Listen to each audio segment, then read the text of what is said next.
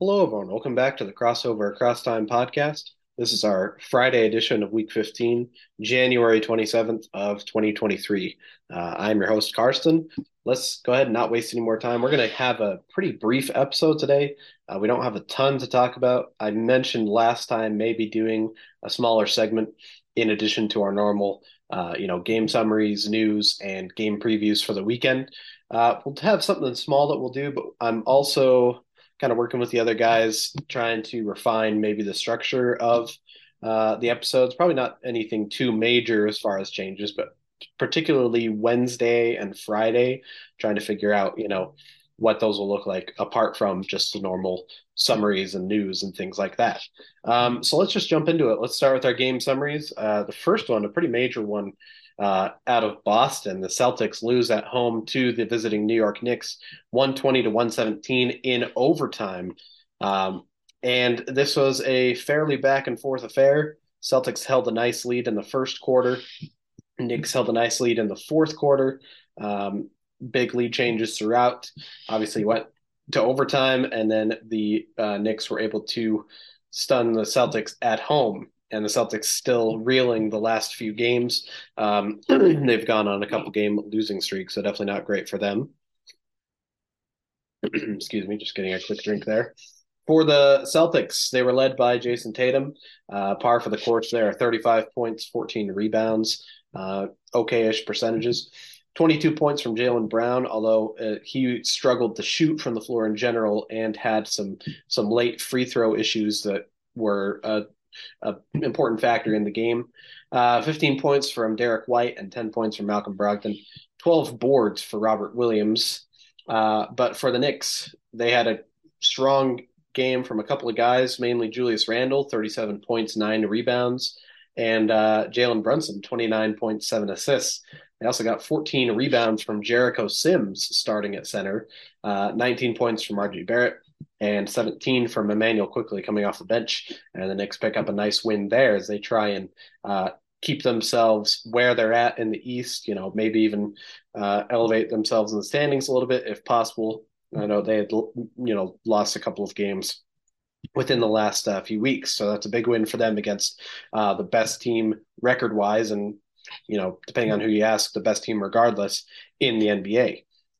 So big upset there. Next, the Detroit Pistons get a nice win against the Brooklyn Nets in Brooklyn, 130 to 122. And they overcome a big game from Kyrie Irving.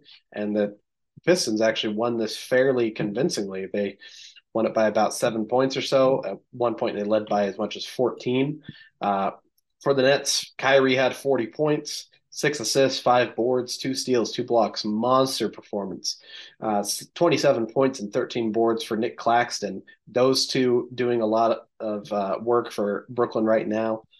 Edmund Sumner had a nice game off the bench with 24 points, but outside of him and the other two, kind of stars, de facto stars without Durant, of course, Kyrie's a star himself. Claxton stepping up in the absence of Durant. They struggled to get a lot of scoring outside of those three players, and especially with some players leaving early with injury. We'll have a little bit more on that in a second with our news. But for the Pistons, it was a nice balanced effort. They had 8 guys in double figures, the leading scorer being Sadiq Bey and his 25 points, along with 9 rebounds.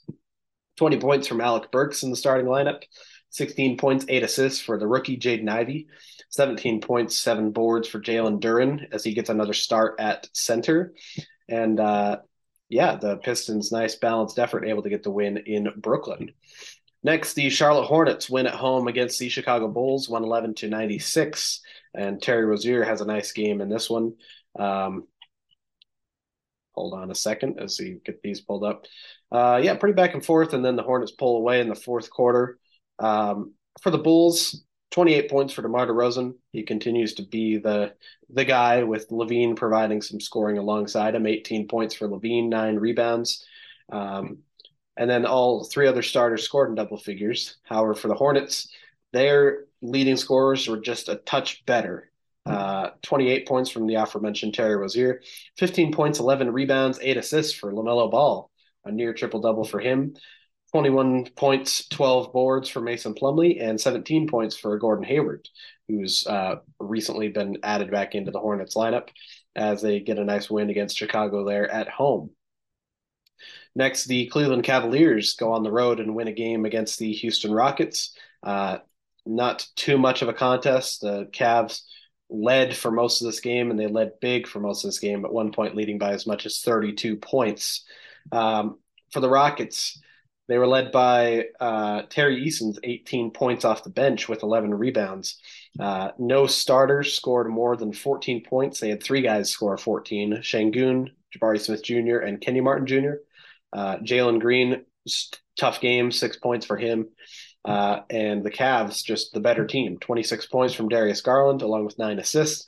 21 points, 10 boards for Mobley. 14 points, 10 boards for Jarrett Allen. And they were even without Donovan Mitchell in this game, or it could have been even more of a lopsided finish.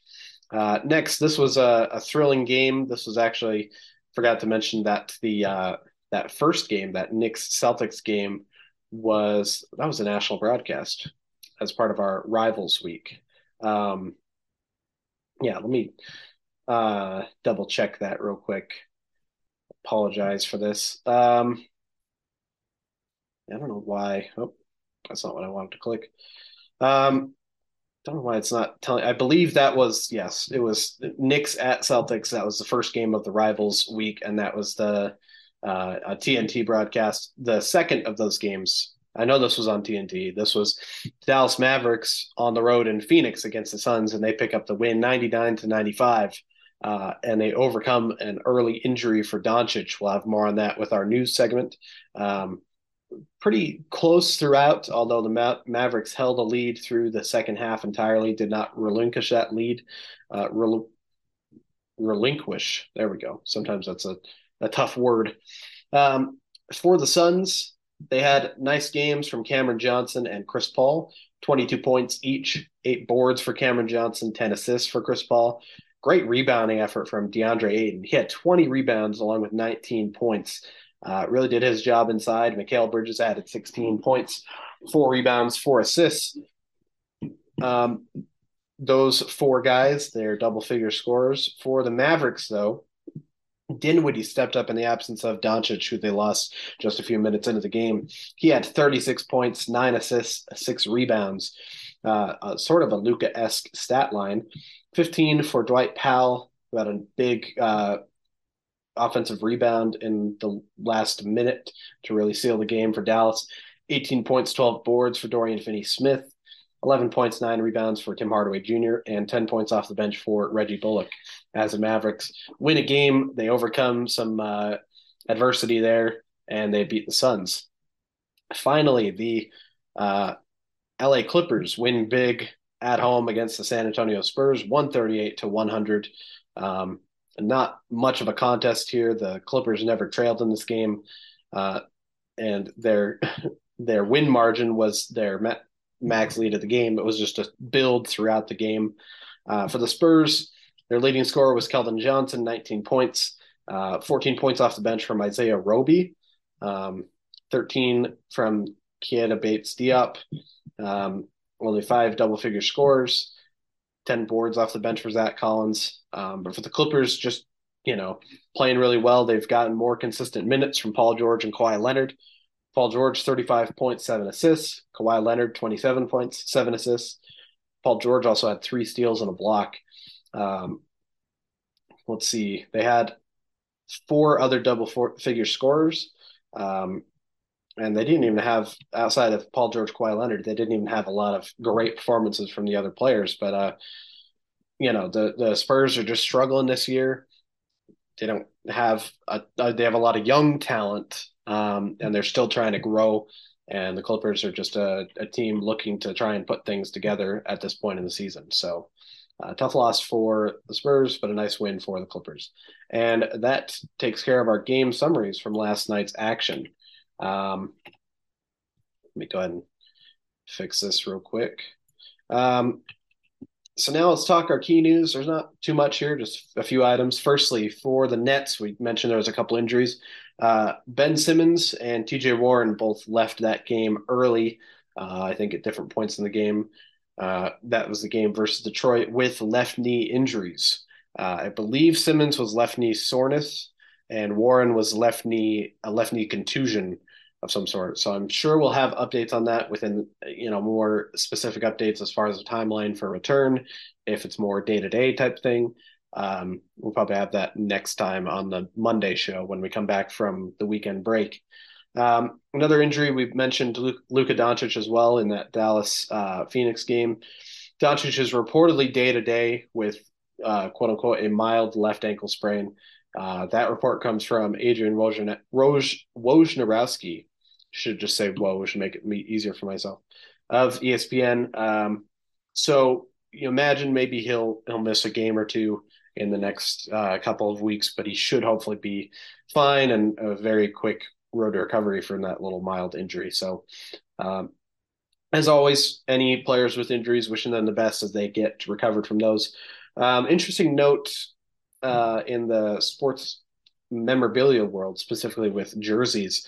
LeBron James's 2013 Finals Game 7 jersey, his game worn journey from that Game 7, auctioned for $3.7 million at Sotheby's. This is a per ESPN report. And that is the third most expensive jersey ever sold at auction, behind Michael Jordan's last jersey worn for the Chicago Bulls in that finals game against the Jazz, and Diego Maradona's Hand of God jersey from, I think it was World Cup. I'm loosely familiar with the play. I don't remember a lot of specifics, but behind those two, this is the most expensive jersey ever sold at auction. And speaking of jerseys, the NBA did officially announce the All-Star Game uniforms today. They had been leaked a few weeks prior, so some people might have seen these, but they're now official. And I think they're nice. They're not the greatest All-Star jerseys I've ever seen, but they're they're not offensive, I suppose. They're if you haven't seen them and you want a description over audio format, I guess I'll do that. So one of them is a red and yellow, like it starts at the top of the jersey red, and then it's a gradient downward to yellow into the shorts, and then I think the shorts go back into red at some point. And then for the other, it's a blue at the top and then the gradient down into black, and then I'm guessing the shorts will go black back into blue. Both jerseys have white text, All-Star across the front, names on the back. The names are below the numbers, which has been an All-Star kind of staple for the last several years or so. Otherwise, there's the Jordan logo. There's the Kia logo, because they do that because Kia sponsors the awards and the All-Star stuff. And that's really it. There's not too much to talk about. They've got some stars on the shorts, it looks like. They'll be nice. They'll be fine. There's definitely been some more exciting All-Star uniforms, but these are definitely not the worst I've seen. I think they're good. They're nice. And they also have a little bit of a subtle mountain logo on the striping on the side, which of course is a nod to I think the specific All-Star logo for this game, which is again going to be in Utah, in Salt Lake City. This is the first time in 30 years since 1993. So that'll be exciting. It's exciting for us in Utah, of course. If tickets weren't so expensive, I would go. As far back as like this last summer, I sent out a email or put myself on a list like, hey, let me know when these are available.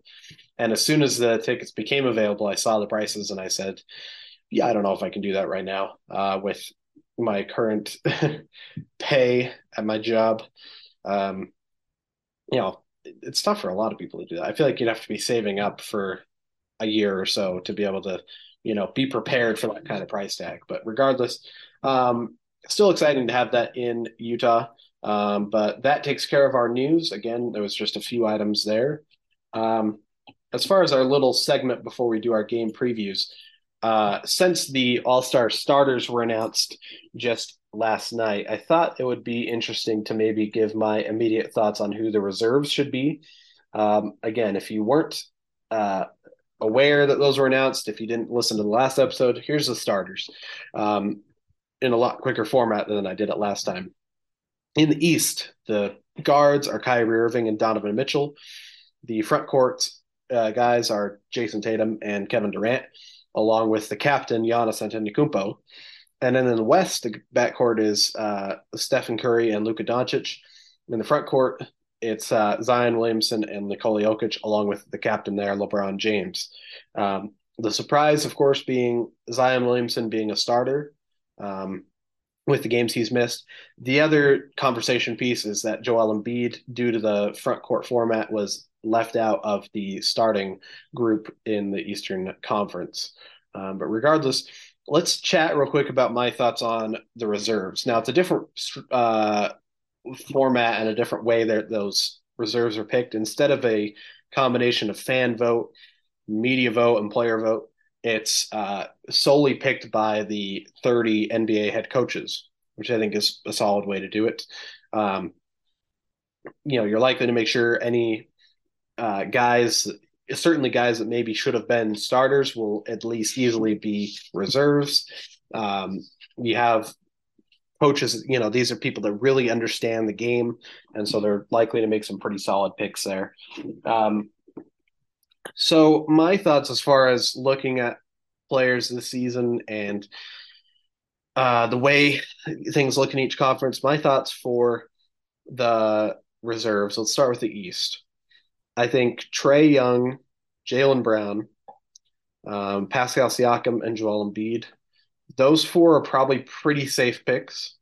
Brown's has been the best season of his career probably up to this point. Trae Young's playing great as always. Siakam is by far and away leading Toronto. Embiid, of course, maybe, as we talked about, could have been in that starter conversation. Certainly an all-star regardless of starting or reserve. So those four are pretty safe picks. After that, I think you can get into a little more of an argument. I think DeMar DeRozan should probably be in there.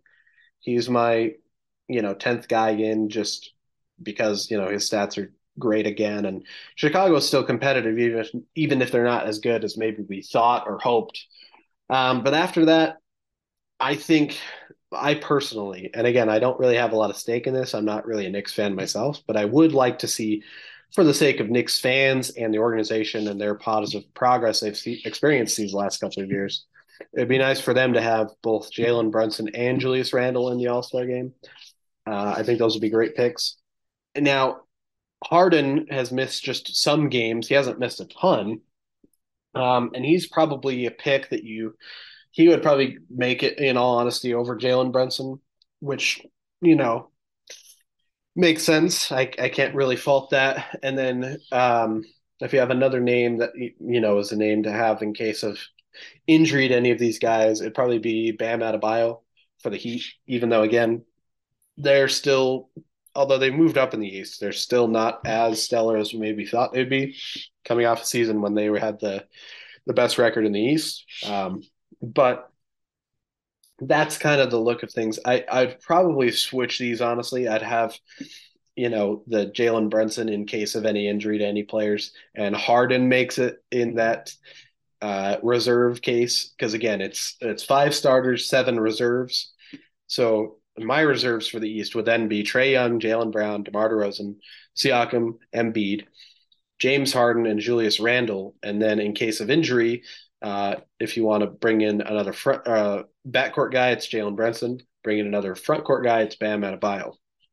In the West, the conversation is a little more interesting in the sense that it's pretty backcourt heavy, I would say. Of course, Curry and Doncic already made it, so I think the easy picks, John Morant, Shai Gilgeous-Alexander, those two guys have had incredible seasons. And then Damian Lillard, I think, with especially the last month or so that he's had, you have to kind of lock him in too. So Morant, Gilgeous-Alexander, and Lillard for sure, and that already takes up pretty much your whole backcourt group there. In the front court, I think Domantas Sabonis and Lauri Markkanen have made pretty good cases there. And then we get into some guys that have missed time with injury. Paul George and Devin Booker, those would be pretty, good bets. But then I would also have Anthony Edwards. He's been very good for Minnesota. He's helped them right the ship after kind of a struggle to the season. And what helps here is coaches do have the liberty of voting guys in if they're kind of a tweener, like Anthony Edwards, of course, we would think of him more as a shooting guard, but he has played minutes and has the ability to kind of play that small forward spot. But if they want to, they can kind of game it where they say, okay, we're going to vote Anthony Edwards in as a forward, as a small forward, so that we can make this work and make sure that we get everyone in that should be in. Um, so that'd be kind of my way of looking at it with the West. You'd have Ja Morant, Gilgeous-Alexander. Then you fit an Anthony Edwards in as technically your small forward to make the voting work. Larry Markkinen and Sabonis, and then your two off the bench. Lillard is the one that you kind of lock in, and so now you have one other spot to decide between. You have three guys I think would be probably your top three or four in that conversation for that spot. Um, Devin Booker, Paul George, and De'Aaron Fox. Now, Devin Booker's missed a good amount of games. Paul George has missed some games. De'Aaron Fox hasn't missed a ton of games, but he hasn't had as stellar a season in the games he's, in their averages and the way they've performed compared to Devin Booker and Paul George. Probably what I would do is have Paul George be locked in as that, seventh reserve. You have Anthony Edwards, Paul George, Damian Lillard, along with the other four that are kind of more solid picks. And then maybe Booker and Fox are injury replacement guys. That would kind of be my way of doing it. Or I guess in the reverse, if Devin Booker's still injured, you vote him in, and then Edwards becomes the injury replacement. And that's kind of the way I look at it. And those would be my thoughts as far as reserve predictions. But again, there might be some surprises, some names that I'm kind of overlooking in this little exercise, but just thought I would share my thoughts on that real quick to give us a little bit more meat to this episode of the podcast. Let's go ahead and do our game previews before we wrap things up. So all of the times I will give, as always, are in Eastern Standard Time. And we're going to talk Saturday through Monday, the games to look out for this weekend and into the next week. So Saturday, there's 11 games on our Saturday slate. We have a ABC triple header as part of NBA Rivals Week. Firstly, at 3 o'clock on ABC on Saturday, the Denver Nuggets in Philadelphia against 76ers. That's not so much a team rivalry, but a matchup between the two best centers of the last 10 years in the league currently, Nikola Jokic and Joel Embiid. Should be a good matchup. Then at 5 o'clock or 5:30 on ABC, the New York Knicks in Brooklyn against the Nets, the battle of the boroughs there. Should be a pretty interesting game as well. And then at 8:30 on ABC, the classic NBA rivalry, the Boston Celtics hosting the Los Angeles Lakers. That should be a pretty great one, especially, I mean, the Celtics are the top team in the NBA, but the Lakers trying to really make a push now that they've got Anthony Davis back. They've added Rui Hachimura. That should be a really interesting game to watch out for. A couple of League Pass games if you want to add to that great group of rival-focused games. On 7:30 or at 7:30 on League Pass, the LA Clippers are in Atlanta against the Hawks. Those two teams are sort of similar records. Trae Young versus Paul George and that group. The machismo element in that, I kind of like that as a game to watch out for. And then at 9 o'clock on League Pass, the Dallas Mavericks in Utah against the Jazz. The playoff rematch of last year. The Mavericks won that series fairly easily, but it is a new Jazz team, and I'd like to see what some of those players who were there for that playoff series, if they they probably don't think about it that much. They think about it probably as a whole different team. I don't know. But, the Jazz players who were part of that playoff series last year, if they're maybe just a touch more of a, hey, let's really get the win here, get a little bit of a cathartic release beating the Mavericks in Utah. Anyways, maybe just more a side note as a Jazz fan, but it could be a game worth looking out for. On Sunday, there's only 4 games on Sunday, one national broadcast. That's the one game I'd kind of pick to look out for. On NBA TV at 8 o'clock, the New Orleans Pelicans in Milwaukee against the Bucks. That should be a pretty good matchup. Pelicans now have Brandon Ingram back, so they're closer to full strength. Hopefully they're getting Zion back relatively soon. And then the Bucks, we know the Bucks are one of the top teams, and after they had slid a bit, they've got Giannis and Chris Middleton back. Holiday had picked up the slack. He's playing great basketball. Should be, a team to watch out for in this back half of the season. Then on Monday, there's 8 games total. We have a NBA TV doubleheader. At 7:30, the Los Angeles Lakers in Brooklyn against the Nets. Kyrie versus LeBron.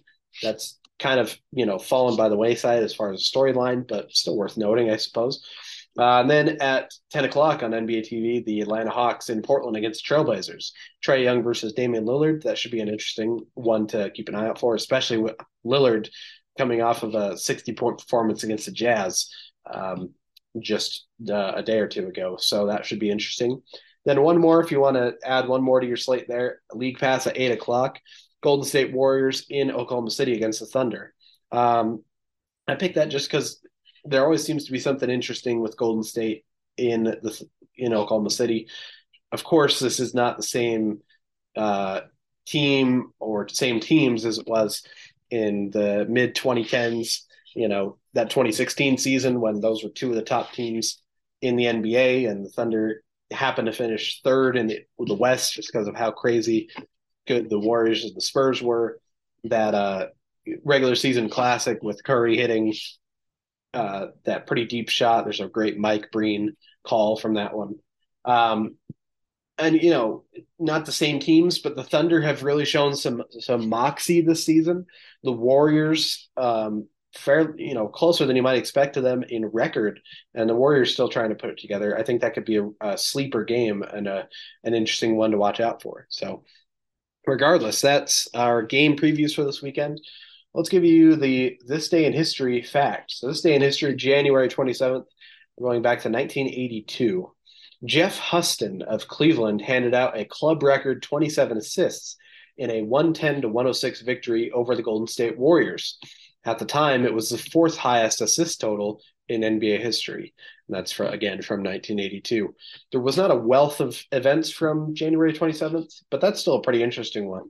And especially for a guy who, from what I've seen and at least what I'm familiar with, he was more a role player than a real starting or star point guard. So pretty remarkable for him to get a assist total like that. But that takes care of our This Day in History fact. Once again, thanks for listening. Again, a little bit of a shorter show for you, but we're also getting it taken care of a little bit earlier in the day for you. But now you've got your action and you're caught up for the weekend. A great weekend of basketball. Again, the games we've talked about should be pretty interesting to watch out for. But thank you for listening, and we'll be back with you on Monday, back with Wyatt hopefully for our normal Monday show. We'll recap the weekend action, give you previews for next week's action, power rankings, and our weekly MVP. So thanks again for listening, and we'll be back with you on Monday.